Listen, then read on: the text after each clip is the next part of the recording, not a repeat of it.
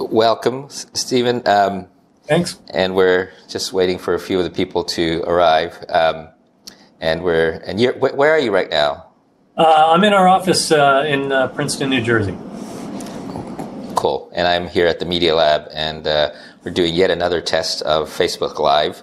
And I guess people have showed up pretty quickly. So Steve, maybe you can describe, first of all, a little bit about who you are, where you come from, and what RWJF does.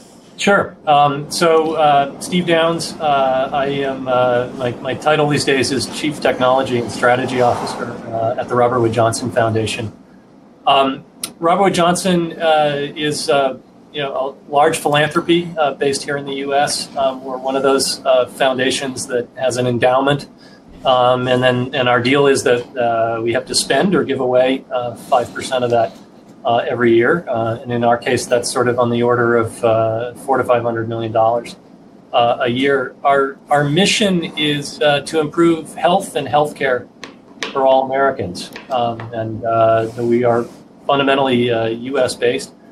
The way we approach that is sort of less charitable giving in the sense of a lot of need out there and trying to meet it, and more going after really big systemic change around our health system and healthcare.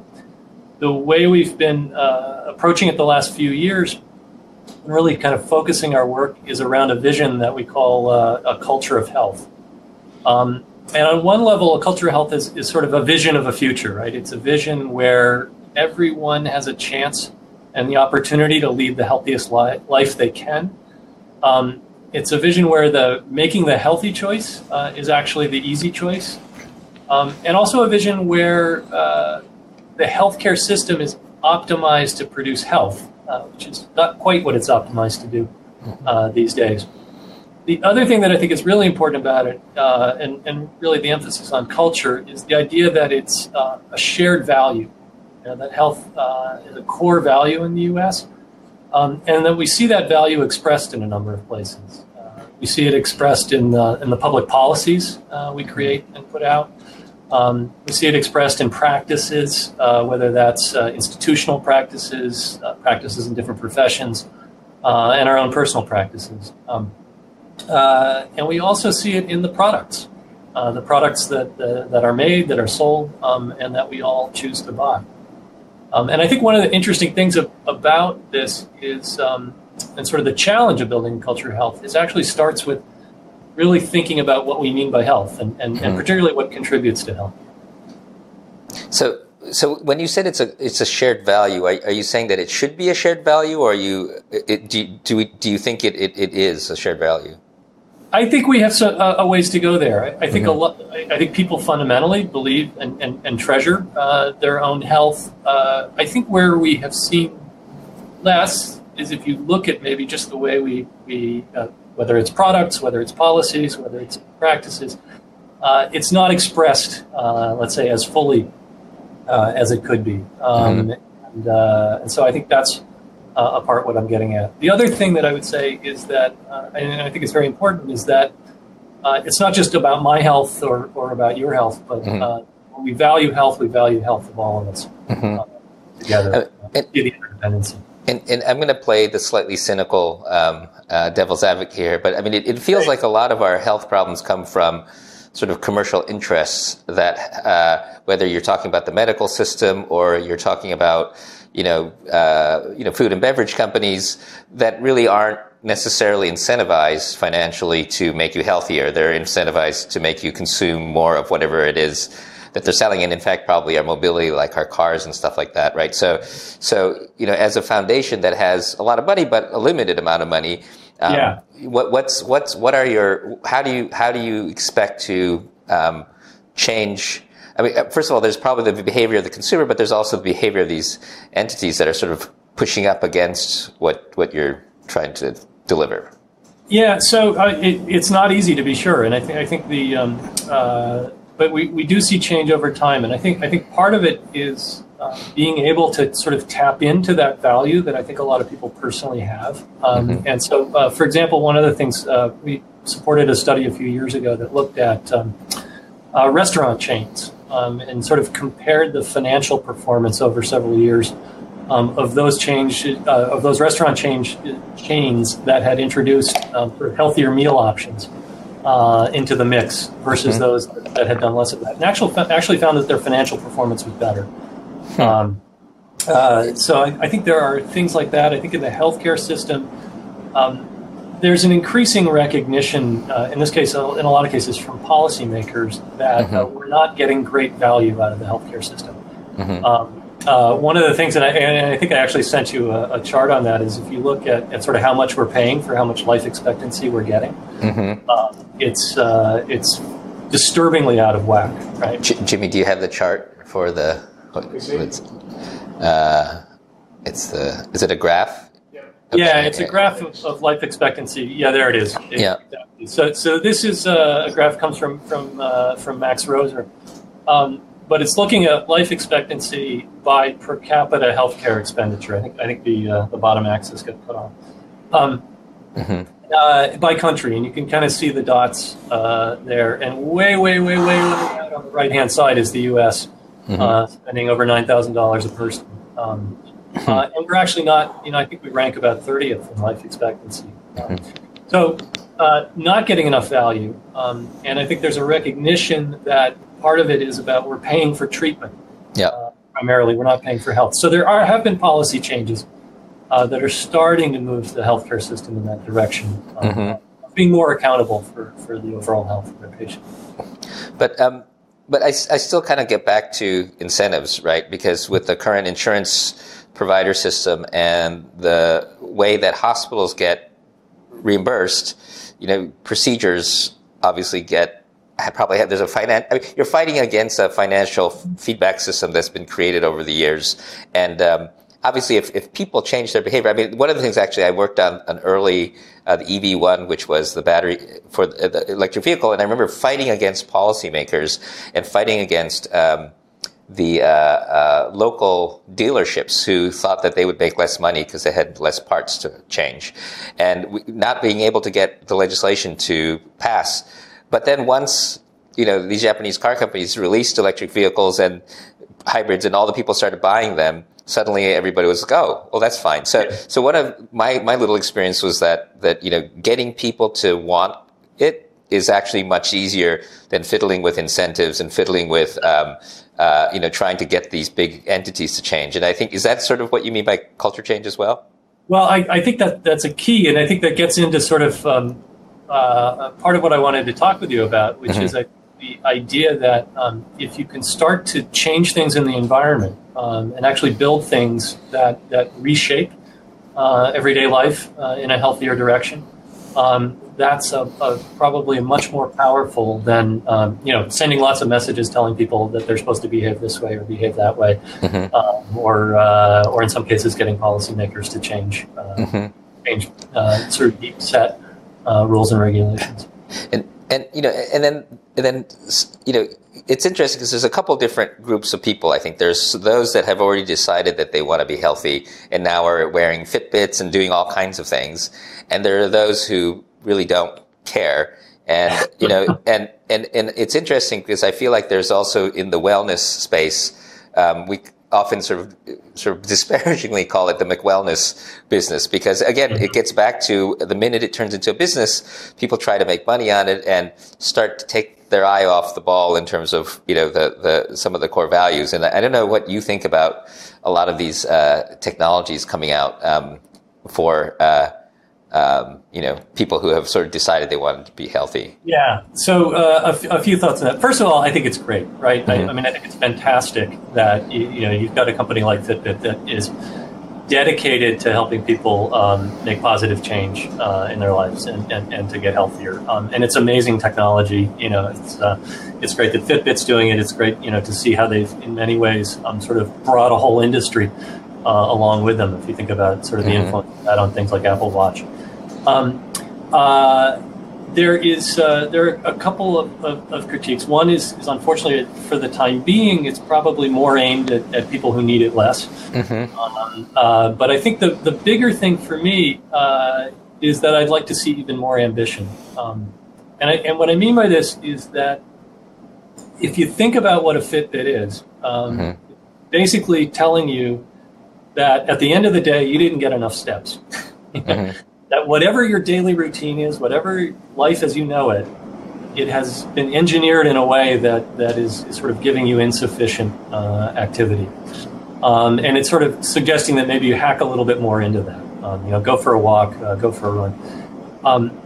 Sort of in a true culture of health, you wouldn't need a Fitbit because your just normal day, going about your business, is going to be much more active.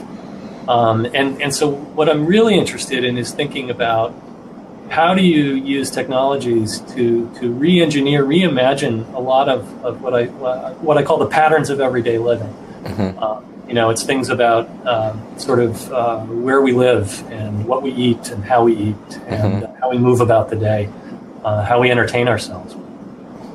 Yeah, and it's and to me, I keep going back to culture change because I feel like you said. I mean, I think there's a category of people who probably don't need a lot of these gadgets, who are generally already pretty healthy, and then there are people who aren't healthy and don't seem to care. And one question is, how much of the health problem is whether you want to be healthy or not versus, and I guess the answer isn't black or white, or are the tools available? Is our environment set up in the right way?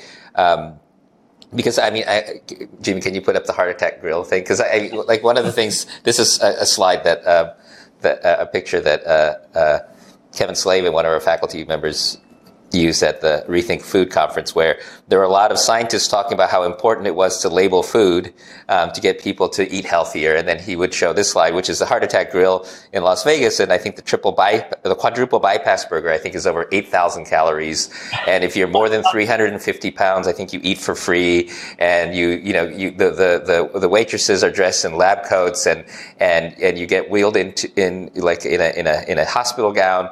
And people literally have heart attacks there. So clearly these people know what they're getting into, and people in the restaurant have had heart attacks. So it's not an information problem, at least for these people, right? So the question is, do we kind of just ignore these people or I guess, and a lot of America is kind of about this, like the whole sort of in-out burger. I mean, that's a kind of, and it's sort of a little bit punk rock, right? It's kind of like, sort of screw you in your health, and I don't know how do you talk to these people? I think people, to the degree that people say, this is exciting to me, I am really happy. I'm going to grab some friends and go overdose on burgers tonight. You don't want it 7 days a week, probably not 3 days a week. I don't have anything against sort of indulging in things that make you happy. I think that what I'm more concerned with is that I think there's some fundamental patterns in how we live that have been shaped over the last 50, 100 years, largely by technology, for better or for worse, and they have sort of led us to lifestyles that are starting to have consequences at a population level. So that's kind of where I'm So give me some examples of interventions or ideas that you guys have funded or that you think are maybe even stuff that you haven't funded that you think are good examples of what you're talking about. Yeah, well, and so this is part of why we're connected with you these days, and the stuff that's going on at the lab. But I think what I'm interested in is things that get at those day-to-day patterns. So and things that make doing the healthy thing a little bit easier. So one of the things I like is electric bikes. So if you think about it, you take something like riding a bike, which for some people they're saying, yeah, that's a little too much. I don't really want to commute on a bike. There's a hill in between here and the office. But you throw a little bit of power on there, and it actually makes it much more feasible. I think there are things like, Pokemon Go is interesting, right? Not that that's the answer to everything, but we've sort of settled into a cultural pattern over a long time that sort of says entertainment is very sedentary. Entertainment is about sitting on a couch watching a screen. And that's been sort of burned into our patterns. Pokemon Go said, hey, you can actually have a lot of fun and do something sort of a digital entertainment, but also get out and move around and socialize. So I think that was pretty cool. Another thing, and it's sort of early in this space, but a company like Blue Apron that does kind of prepared meals for you, or almost prepared meals, where they've got all the ingredients shipped to you in just the right portions, and you're really left with the sort of the final assembly of your dinner. Again, it's something that takes eating healthy, which can be a lot of work, and makes it a little more accessible. Now, granted, it's not accessible for a lot of people because of financial reasons right now, but it's early, and I think it's the right direction. Yeah, and I guess that's one of the really sort of sad things is that being healthy is so expensive, and it's sort of culturally also, when you the culture of being healthy tends to, I think, be more among the affluent, and so that. Have you seen any hacks or any progress in trying to alleviate that divide? It's a lot of what we try to work on, and I think that the biggest challenge is, and you sort of put your finger on it, is that when you're limited in resources, when you're in a neighborhood that's limited in resources, it's much, much harder. And we see this in the sort of remarkable and you could even say unconscionable disparities in health across populations and by socioeconomic circumstances. I think there's been a fair amount in the last few years around things like trying to eliminate food deserts and sort of bringing healthy food in. But that's one of those probably necessary but not sufficient kind of interventions. I think there are programs getting that work through schools that I think do a lot. I think stuff that's gone on with school lunch has been really important. But it's a tough slog. But I suppose for me, one of the big dreams that I have is through music and popular culture. Whether we're talking about thinking about climate change and waste or health, I think that a lot of people and kids are influenced by music. I mean, if you go back to sort of the No Future generation in punk rock or the Beatles, I mean, they were able to change the behavior of generations of people and across classes. And so, I feel like one of the things that we're missing a little bit, and you do see some Hollywood talent talking about this stuff, but they're not nearly as engaged. And I think if you think about, for instance, the 60s and the hippie movement, we make fun of them with, granola and stuff like that, but it was a fundamentally different view of the earth and the environment and health, and it had its issues, but I think it was an interesting sort of behavior change across a generation. I wonder if there's some way to, and it's hard to engineer that because a lot of this stuff is emergent, but it seems like that would be another thing that we should think about. It is, but I think, I like that. And I think what is interesting is to think about it also maybe in conjunction with some other movements. So some of the stuff that's going on around climate change and transportation, can be leveraged to improve health. But I think part of it may actually be around consciously making that connection.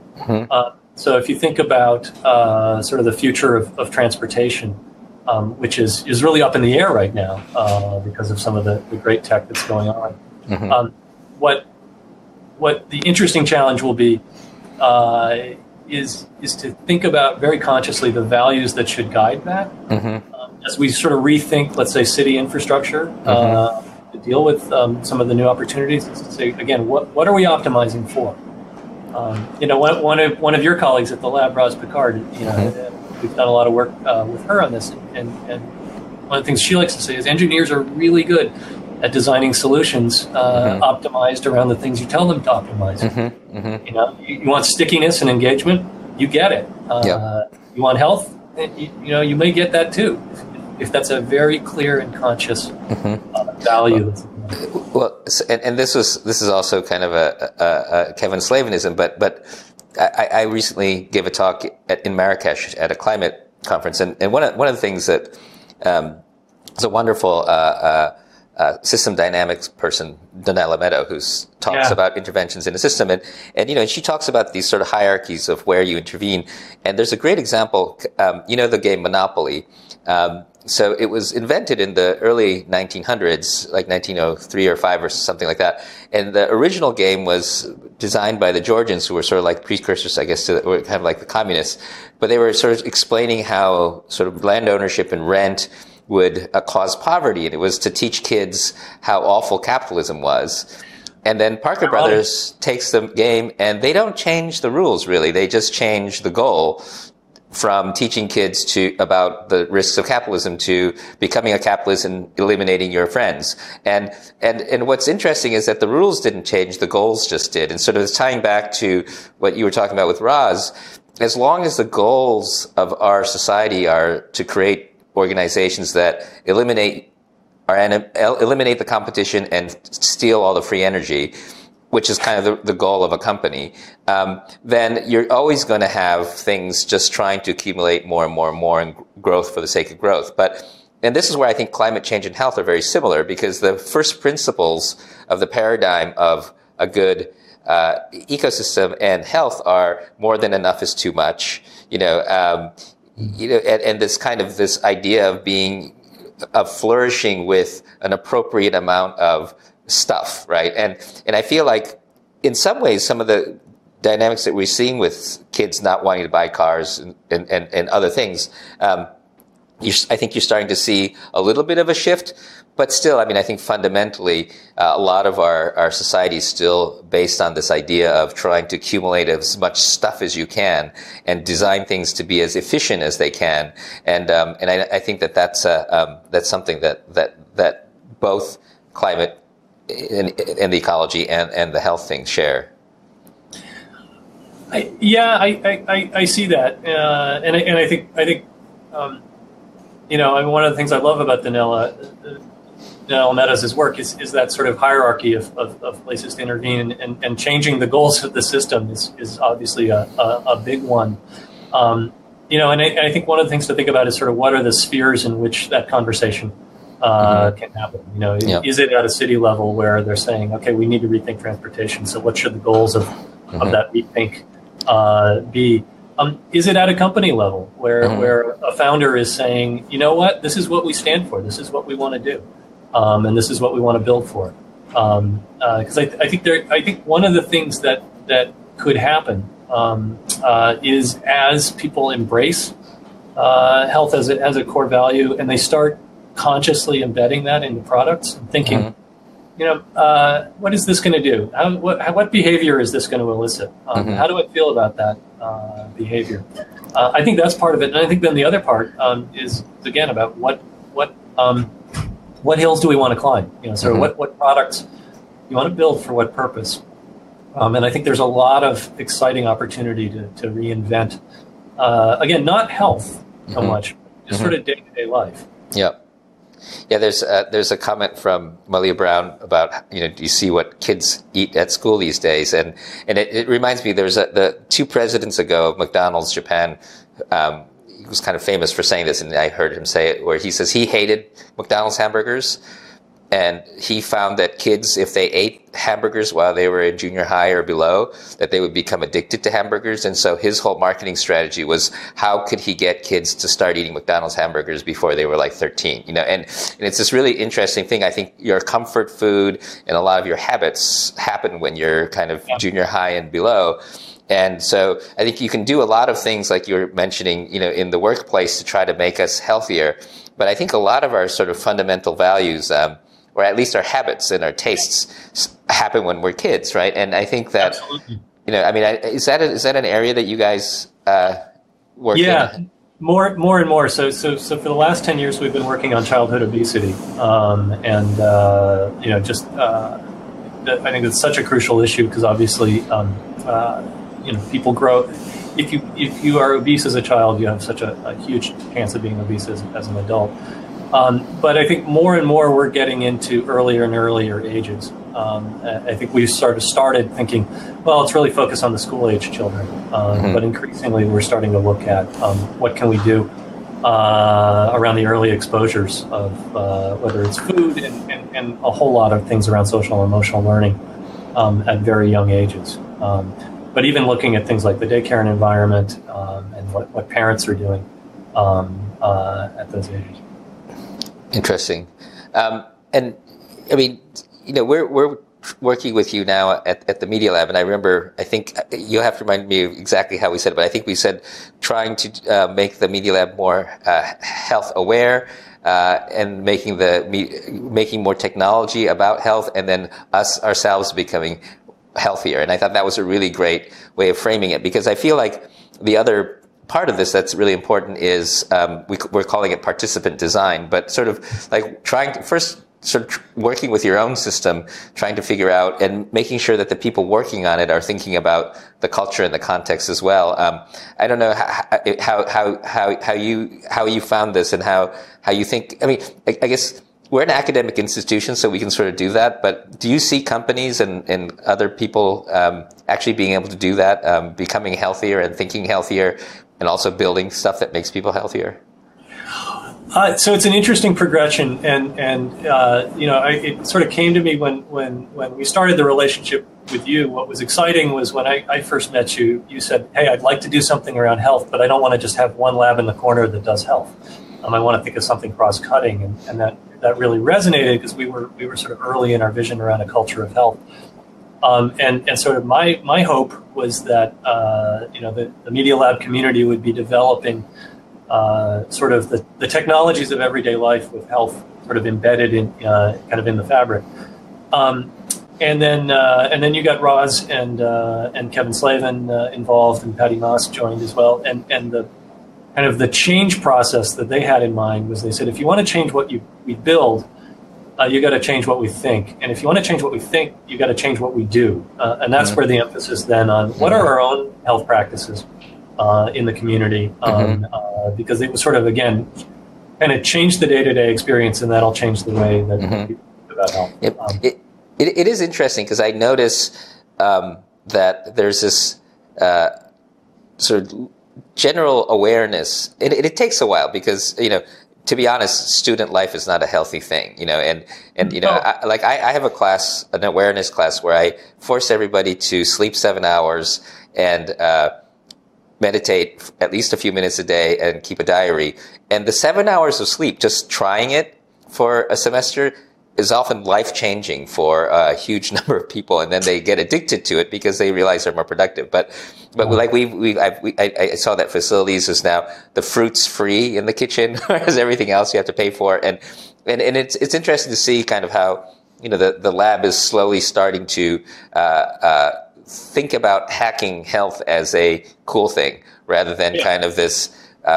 Macho ramen and pizza is what real hackers eat, kind of thing, Well, and again, I think it speaks to the notion of it's hard to express that value in your work if you're not living it.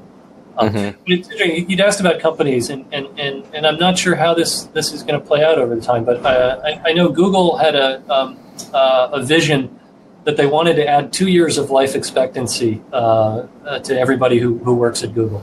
They're saying, what if working at Google, would add that to you? And so they did a lot of things sort of in their kind of, what do they call it, people operations to make the environment healthier. I have to think about how well that's being expressed in the products. Yep. But it's certainly in the environment. Yeah, definitely their employee system has gotten much healthier. I remember when I was on the board of the Mozilla Foundation, we used to get kind of the leftovers of their food supply chain, and the content of the food really changed over time, and now their cafeterias. I mean, so definitely there is a consciousness, and I think all the people who work there seem to be really happy that there's this consciousness. So I think that there is a progression, and so I think it'll be interesting to see whether it's going to be kind of incremental change over time, or whether there can be some of these big flips. I mean, like one of them, and I think it's often the elephant in the room is vegetables versus meat, right? Because that's both a climate issue and at some level a health issue, and obviously the strict one, which I was a very hardcore vegan for a few years. I'm a little bit more promiscuous now, but that was actually, those are my healthiest years, and I feel like, some of these decisions are get into some really, deep cultural things, but are interesting to think about. I'm not asking you to take a position on veganism, but it'd be curious to sort of, in addition to the sort of hard technologies, a lot of the work that we do here at the Media Lab is look at things like social media and trends and things like that to sort of see and track how the conversation around these sorts of fundamental lifestyle changes are happening. Yeah, and actually that's one of the, we do have a project with Ethan's group, Ethan Zuckerman's group, Media, around measuring some of the conversation around health. We haven't gone we've gone deep on a couple of terms yet, but not necessarily the broad lifestyle questions. But I think you're really onto something with the notion of kind of making it cool. And to your point, as you say, these were your healthiest times. You actually felt productive and you felt good. And I think to the degree that you're getting more people who are building products, who are the people that are building the tech of tomorrow, are experiencing. Sorry about that. It's okay. Are experiencing health in their own lives and feeling like, yeah, I actually am feeling great and I'm feeling fit and I'm feeling productive. And it's not like health is just something to be valued in and of itself. Health is about letting you live. And live to the fullest, to be able to enjoy your work, to be able to enjoy your family and friends. And so the hope is that as more people who are, in effect, culturally influential through the products they make, are experiencing that, they're going to want products that reinforce that. At least I hope. At least so. Well, excuse me. And I do think that the fact that it feels like the healthcare system is leaving just the hospital, where going to the doctor's office was really the only little snapshot that you had of your system, to now having sensors. We sort of talked about Fitbit, but more broadly, being able to, get diagnostics, talk to physicians, talk to experts, and monitor yourself at some level so that your whole day has something to do with getting some feedback on health. I mean, it's sort of the reverse of what you just said about the Fitbit, in that if you could create the feedback system that actually is in real time, because I think your point was at the end of the day you look at your Fitbit and it says, okay, you didn't do very well. But I think that it would be interesting to think about how we change interfaces to the health system so that you're sort of more aware as things are happening. Because I think that's one of the problems is people don't think about health except for just before they go to the doctor's office, or that used to be the way. Yeah. So I think there's some value there, and I think that Patty Brennan, who's a grantee of ours I worked with for many years, who's now the director of the National Library of Medicine, talks a lot about the care between the care. There's sort of a basic thing with our healthcare system is that it was sort of fundamentally designed to be an acute care system, where people come in with let's say an infectious disease or a heart attack or something, and they patch us up. Whereas the big issues in the U.S. are chronic disease, which you don't manage on an acute basis. And as Patty said, it's the care between the care that matters. Coming in for a visit every 3 or 6 months to manage a really maybe multiple complex conditions. It's not the doctor who's fixing you. And so to be able to have a more continuous sort of care team engagement feedback loop makes a whole lot of sense. we've been big supporters of quantified self and that whole movement, and I'm a fan. It's funny. I often kind of get in conversations about whether quantified self is a skill or a lifestyle. And personally, I don't want all sorts of digital feedback about my health habits. I would rather just do my best to be healthy. Yeah. But if there's an issue, right? Yep. If there's something that I'm saying, God, I'm feeling a lot less energetic these days. I want to have the skill to kind of dive in and make sense of it, and be able to gather the data, and figure out what's going on. I guess for me, I think you're right. I guess it's not just the sensors. I think it's the feeling that you are in control of your own knowledge. Like for me, in Japan, I had a shoulder problem. So I was unable to do a bunch of the kinds of exercises that I like to do, like swimming was my thing at the time. And I went to a doctor, and he said, you'll live. He says, and basically he was only interested in doing surgery. And he was like, you'll be fine. You'll live, Whereas now in the US, there are PTs that will help you work through it and figure it out and get you back on track, and I feel like there are subtle little other things where, you may be, and I guess the sensors are, like you said, are probably more of a tool for certain category people who want to monitor, their glucose level, or they want to figure out what sorts of food they're eating. And so, and again, I think maybe some people are more obsessed about it than others, but the feeling that, have to do it. Yeah. But you're right. It's probably more the culture than the technology, and the culture will probably drive the integration of this stuff. But I think we talk a lot in public health about things like the built environment, and just what a difference that can make. I'm really lucky. I live about 3.5 miles from work, and I have bike lanes and paths virtually the entire distance between my home and my office, and I have a fitness center with a shower at work. So I'm able, and I'm very privileged to be able to have a lifestyle where, at least when it doesn't get dark at 5 o'clock, I can bike to work. But that is made possible, by a number of things that were outside of my control.